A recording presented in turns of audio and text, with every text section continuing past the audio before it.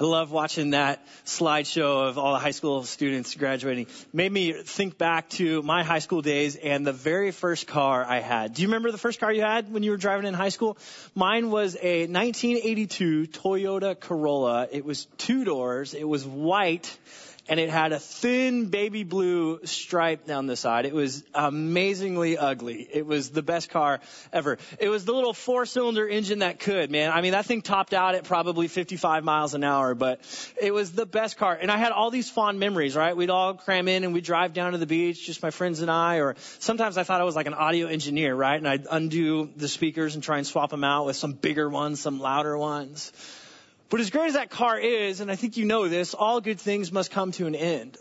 And so I'm on the freeway, I'm driving to work, and I'm late, so I'm trying to make up for lost time. And I have to let you know that I recently started working, and I saved some money, and I bought the Sony Discman. Yeah, so I slapped some Velcro on the bottom of that boy, hooked it up to the center console, and I bought my favorite CD. It's called Life in General from the band MXPX. I'm living in nostalgia right now. But grabbed the CD, and I put it in. And I was just, oh man, just smooth sailing. Traffic was really light, especially for California standards. And I'm flying to work. And as we're coming up on this on-ramp, there's this work van, basically. It's full of carpet, right? And they come out in front of me, and we're making good time. We're doing all right. So I look down at my CD player, and I start skipping to my favorite song. I hit my favorite song, and I look up only to see the worker van swerve to the next lane, and all I see in front of me is a wall of red brake lights. That's it. And sure enough, boom, I go from 85 to 0 miles an hour in an instant. And I hit the car in front of me, destroy the front of my car. Her car that I hits the car in front of her. And I have totaled my car, and we have made a mess on this freeway. And I'm able to limp this thing off to the side of the road, and you know the deal, right? You get the police report, and you do the insurance thing, and you call tow trucks. Now, I got to let you know, my dad is a police officer. So speeding is not only against the law, it is against my dad's law. So I had that dreaded phone call. Now, my dad tells the story of it being just a quick phone call, and he says, all right, cool, I'll see you when you get home. But my brother, he tells it this way. He says, my brother is down the hallway, and he goes, Dad, you need to come look at what Steve did as the tow truck is backing up into the driveway, letting my truck back down off of the tow truck and scraping just metal and steel on a concrete driveway. It was a beautiful car, and that car is completely destroyed. Have you ever been entrusted with something that somebody gave you or loaned you or let you borrow, and you screwed it up and you betrayed their trust? See, it wasn't my car. It was my dad's car that he bought. And let's make no mistake, it was his car. It was not mine. And he was paying for it and everything. It wasn't mine. But he said, Steve, here are the keys. I will give this to you. I will let you use this. You just have to be trustworthy enough. And maybe your story, maybe it's not a car, right? Maybe you didn't destroy a car, but maybe somebody trusted you with some information. Maybe it was a secret, right? And they wanted you to hold on to that information, but you couldn't help yourselves, right? Like you had to share the secret. You had to share that juicy piece of gossip with a few of your closest friends. And word got out, and you betrayed that person's trust. Or maybe someone loaned you a CD, right? And you said, hey, I'll take care of it. I won't get it scratched. And sure enough, you returned it, and it was scratched, right? It fell out of your car onto the concrete, and it just got all scraped up. Or maybe the dog got a hold of it. And so when you went to play your favorite song, couldn't do it. It just skipped right through. Maybe it was a brother or a sibling that borrowed a bike, or borrowed your bike, and you said, hey, I'll take real good care of it, and then it gets crashed. And you do a Superman over the handlebars. You hit like a rock or something in the road, and you go one way and the bike goes the other way, and sure enough, it's dented, it's scratched. Maybe there's a crack in the frame. See, all of these are stories that I just quickly recalled from my own experience, but I'm willing to bet you've been guilty of it as well. And so during this whole COVID-19 life that we find ourselves in, I've had a lot of time to think, and I believe you have too. And so I brought my family from California. We felt God was leading us up here, and so we we start a new life. We start a new ministry. And everything has slowed way down for us. So I started thinking, okay, I can't go back and do anything over. Right? There's no redos. The past isn't the past. But moving forward, how do I live this life well so that at the end of it, I'm not looking back on it going, man, I wish I would have done things differently. I wish I would have done more of this. I definitely wish I would have done none of that. So really what we're talking about this morning is the idea of managing our lives, managing our lifestyle, managing, I think, the resources that you and I have and the resources that I'm going to argue in a minute that God has blessed us with. And the big church word for this, if you have a piece of paper, you got some notes, you can write this down. But the big church word for this, it's the word stewardship. You've probably heard this before. And stewardship is simply management. That's a D. You'll tell by the end of this that not only did I win a bunch of spelling bees in my lifetime, but I'm also an art major. So you got your stewardship. This is it. This is it. And stewardship really asks the question is, how do you manage the resources that you have? And God must have known that this would be an issue for us, right? He included it in the scriptures. And it is the very first book and the very first chapter that we're going to find ourselves in this morning, answering this question, what exactly has God entrusted us with? If we're stewards, if God has given us stewards, what are we responsible for stewarding? What do we have to do? And how do we do it well on his behalf? So if you got a Bible, go to Genesis chapter 1, and we'll pick it up in verse 26. It'll be Genesis chapter 1, verse 26. Let me take a drink real quick. All right, excuse me. Are you there? Verse 26? Here we go. Then God said, let us make mankind in our image, in our likeness, so that they may rule over the fish in the sea and the birds in the sky, over the livestock and all the wild animals, and over all the creatures that move along the ground. So God created mankind in his own image. In the image of God, he created them. Male and female, he created them. Verse 28.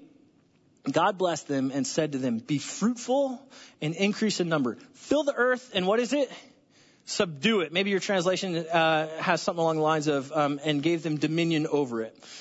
Here's the next word that's really important. Rule. Rule over the fish of the sea and the birds in the sky and over every living creature that moves on the ground. Then God said, I give you every seed-bearing plant on the face of the whole earth and every tree that has fruit with seed in it. They will be yours for food. And to all the beasts of the earth and all the birds in the sky and all the creatures that move along the ground, everything that has the breath of life in it, I give every green plant for food. And it was so.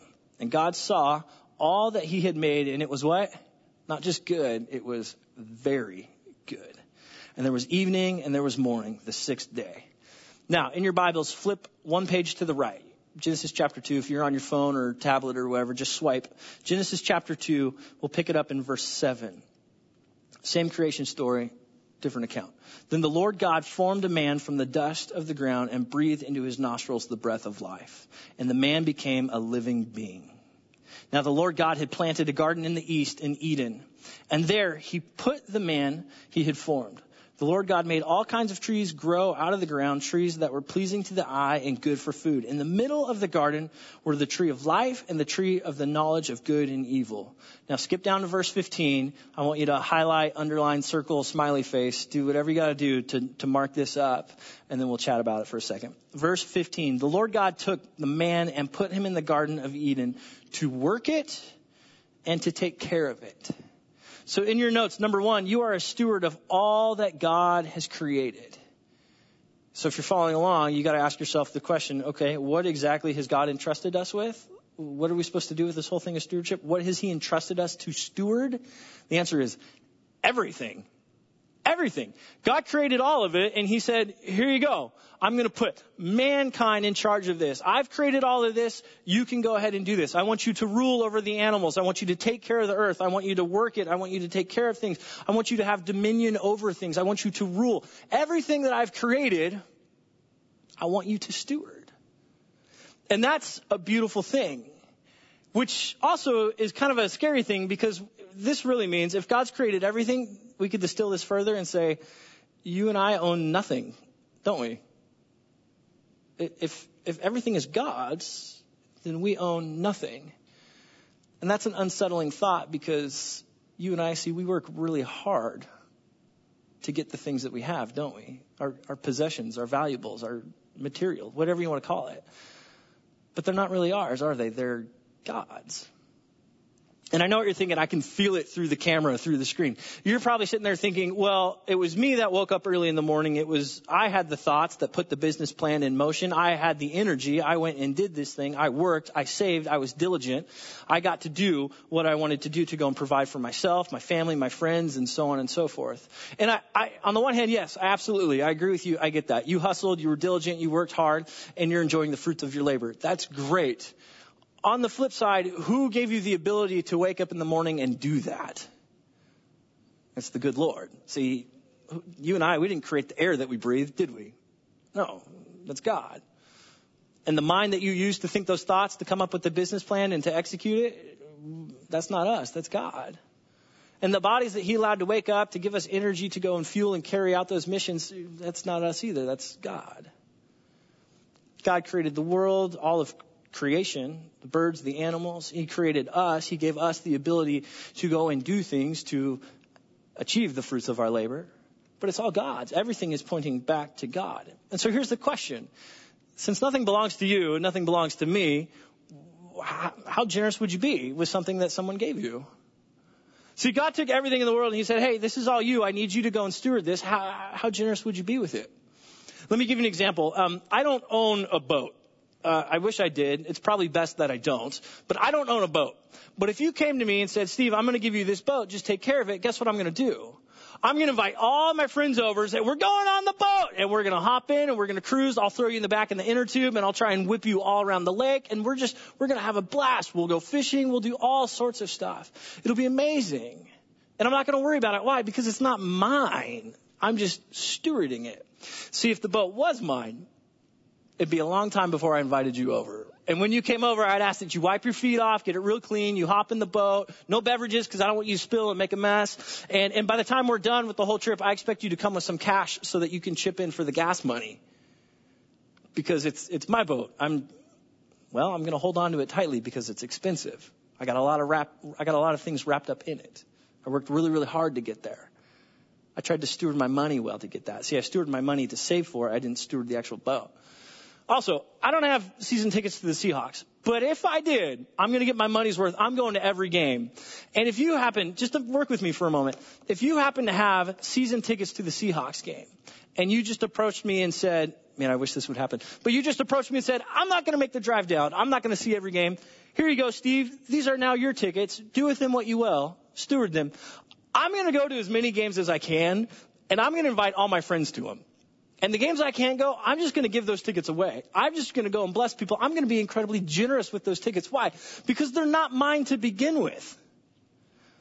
But if they were mine, I'm going to go to every game I can. And every game that I can't, I'm going to sell them. I'm going to try and make a profit on it too. If it's a really, really good game, I'm going to try and make some money out of it. That's not me being generous. And I don't know that I'm stewarding it well.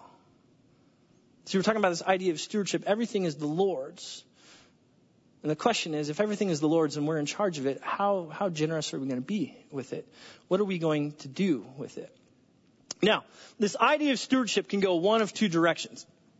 It can go up and it can go down. But number 2 in your notes, I want you to write this down. A scarcity mindset leads to jealousy and entitlement. So we're going to go here first, right? A scarcity mindset. What does it lead to? Help me out. It goes to, you remember, right? Jealousy. And the other one, envy. Just making sure, entitlement. Just making sure you're doing this. Entitlement. Those are 2 ugly words. Those are 2 very, very ugly words. Now, the idea of jealousy is this. I start looking at what God has given me to steward, and then I look across the street and I see what God has given you to steward, and then I want what you have. It's ugly. I'm not excited about what you have. I'm not excited that you worked really hard, you were diligent, that you saved, and you did all the right things to get what you wanted, including picking the career that will help you go and achieve those things. But if I look over here and I look at the choices I made, and then I look at the choices you made, and I start getting jealous about all that, wanting what you have, well, that's not right. That's not me being a good steward with what I have been given. And so I look at you and I look at your house. I look at the car that you drive. I look at the vacations that you take, the clothes that you wear, and I start drawing conclusions. I go, you shouldn't spend that much money on that. You know what you could be doing with that money instead? You know the amount of people that you could help? Man, if I had that money, if I had those things, I would do and fill in the blank. Now, I'm speaking just, this is what I would do, but I'm trusting that you're on the other side of that screen thinking the same thoughts, right? Because we've all fallen into this trap of jealousy. And it's ugly, and nobody wins. And when I'm jealous, I'm never excited for you. I can't celebrate with you. I can't rejoice in what God has given you to steward.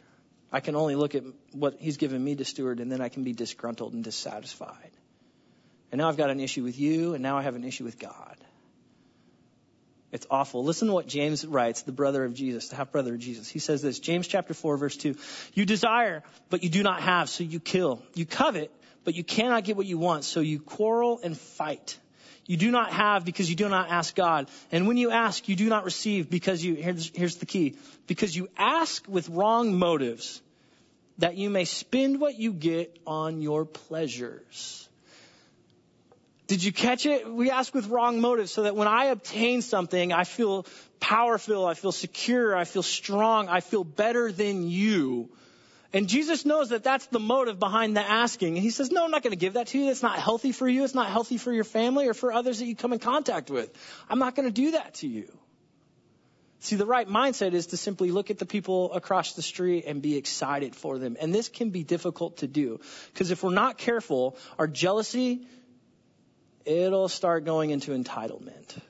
And listen to the definition of entitlement. It's horrible. Believing oneself to be inherently deserving of privileges or special treatment. Not only am I now jealous of what you have, entitlement says I deserve what you have. And that might not be the case, right? It might not be the case. You might deserve what you have, and I may not deserve what you have. And God has simply said, Steve, I'm going to give you this to steward. I want you to manage these things. And I'm going to give your neighbor, by the way, it's none of your business what I give your neighbor. Your job is to steward your stuff, not your neighbor's. But I'm going to give them that to go and steward.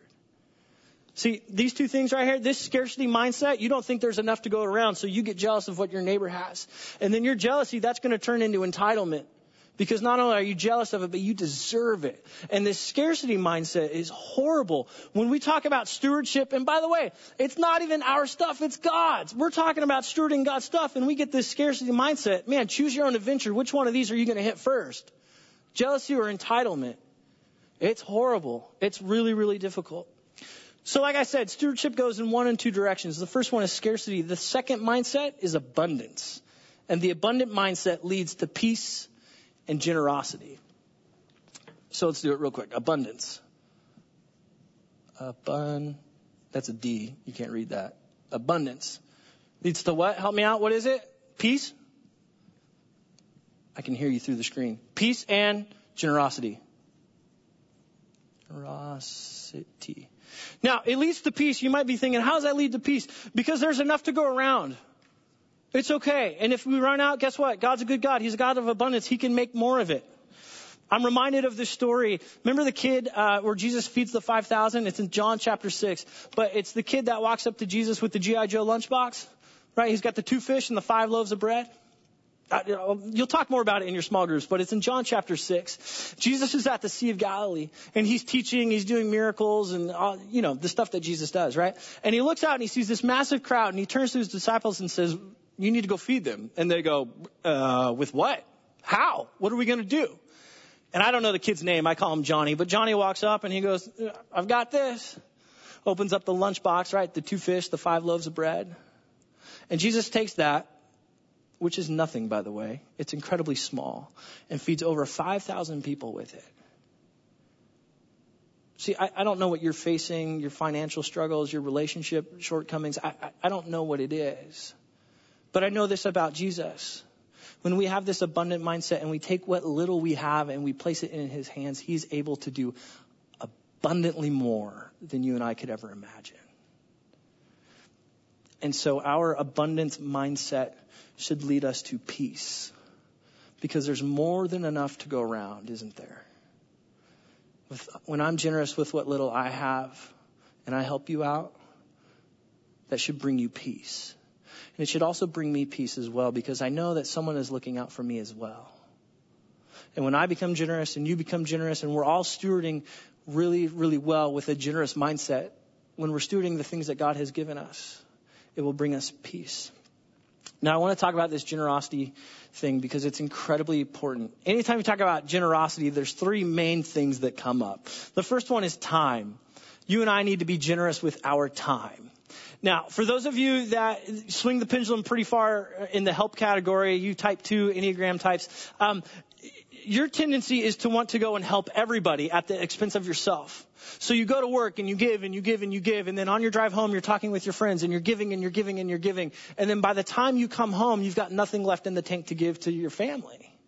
You got to be careful on this. So here's kind of the order I prescribe to people. So hopefully you find it helpful.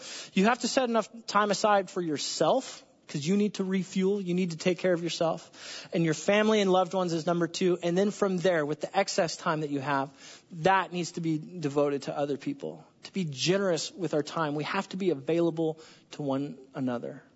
So I like to ask it this way. How you budget your time is really, it's similar to how you budget your money.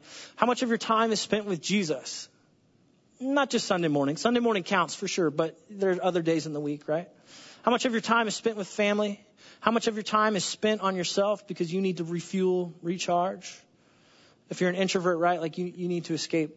You need to be with you and recharge a little bit. How much of your time is spent on others? And you should look at your calendar and divvy it up a little bit. Now, don't get incredibly legalistic with this thing, but as a general rule, are you generous with your time? The second one is your talents. See, God has He has given you talents to steward, things to manage. You're great at things that other people are not. And it's beautiful. And when you become generous with your talent, you can help other people. Maybe you take amazing photos and photography is your thing. Maybe you can help some people step up their game so that they can take some amazing photos of their families or friends or loved ones or vacations or whatever it is. Maybe you're great with computers, right? You can go on YouTube and create some tutorial videos on how to work on computers. Maybe when it comes to finances, you're just a wizard. I mean, you're just the guru when it comes to finances. You can help people budget and get a game plan for their finances. Whatever your talent is, maybe it's sports even. You're really good at competing in sports. Maybe you can help coach some people. See, be generous with your time. Be generous with your talents. And the last one is treasures. And this is really your finances. It's really your money. Be generous with your money. Do you have a specific plan of generosity? Are you giving to people? Are you being generous? And I choose 3 categories, but am I giving money to the church? Am I giving to some sort of nonprofit organization that I like and I support? And am I giving to individuals? See, if I want to be a good steward and have this abundant mindset, I need to practice generosity, and it needs to be intentional when it comes to my finances as well. So the question this morning for all of us to answer is simply this. How are you stewarding the resources God has given you? Do you have the scarcity mindset and you have to hold on to it because, oh man, if this goes, you might not get another one? Or do you have an abundance mindset that's going to bring you and others peace? It's going to bring them peace because you're being generous, because you're helping other people. And your homework assignment this week is to pick one of those 3 categories. It could be your time, it could be your talent, or your treasures. And look at your calendar this week and be specific and say, this week, Tuesday afternoon, I'm choosing to be generous with, and then fill in the blank. Because here's what I know about generosity. When I start giving and you start giving and we all start sharing and we're all generous people, there's enough to go around for everybody. And I get blessed in the giving and the generosity, and you get blessed in the receiving, and this whole thing works, and it's beautiful. And friends, there is no better time than when we're all sitting at home during COVID-19. Some of us are terrified about our businesses and our income. Some of you, you're doing fine. In fact, your business is thriving right now. Maybe there's a way for you to be generous with those people. See, COVID-19 has given us a wonderful opportunity to go and spread the love around, to steward well what God has given us. And my hope and my prayer is that the people of North County would lead the way in Linden. That we would never look at our possessions and we would never hoard them, but we would look at each other and we would say, hey, what I have, there's enough to go around. I can help. Because the need is great. And so that's the prayer this week. What are you going to do with what God has given you? And I look at our church community, and the need is great within the walls of the church. And outside the walls, the needs, I would say, are even greater. And when we start doing this, and it starts here at the church, and it spreads throughout Linden, into North County, into Washington, all of a sudden the world begins to look at the people of God, and they take note. And they say, man, if we could adopt their mindset, if we could know their Savior, we might be able to bring about peace during a chaotic time. And so that's the prayer. Would you bow your head? Would you close your eyes? Would you pray with me? Lord, we ask for your help in this endeavor. Holy Spirit, would you move inside of us? Would you give us faces? Would you give us names of people? Would you give us divine appointments with people this week, Lord, where we can practice generosity? Father, we thank you for the goodness that you have shown us, the resources that you have given to us. And maybe right now is a good time for all of us, just symbolically, to open our hands. It's the things we've been holding on really, really tight to. We're just tightly holding on to these things. Maybe this morning we open them and release them and we say, God, this is in fact yours. It is not mine. Help me to be generous with this. And Lord, I pray that lives would be changed because we notice the needs of those in our community. Take our gifts, the small things that we have, like you did with the kid with the G.I. Joe lunchbox, God. We take the small things that you've entrusted us. We give them to your hands and we ask that you would multiply them and that people would be blessed simply because your people stewarded well the resources that you gave us. And as a church, sitting at home, watching on TV, on your phones, people in Washington, outside of Washington, on the line, as a church in love with Jesus Christ, we pray this in his powerful name. And everybody said, amen. Hey, don't leave. Stick around. We got one more song.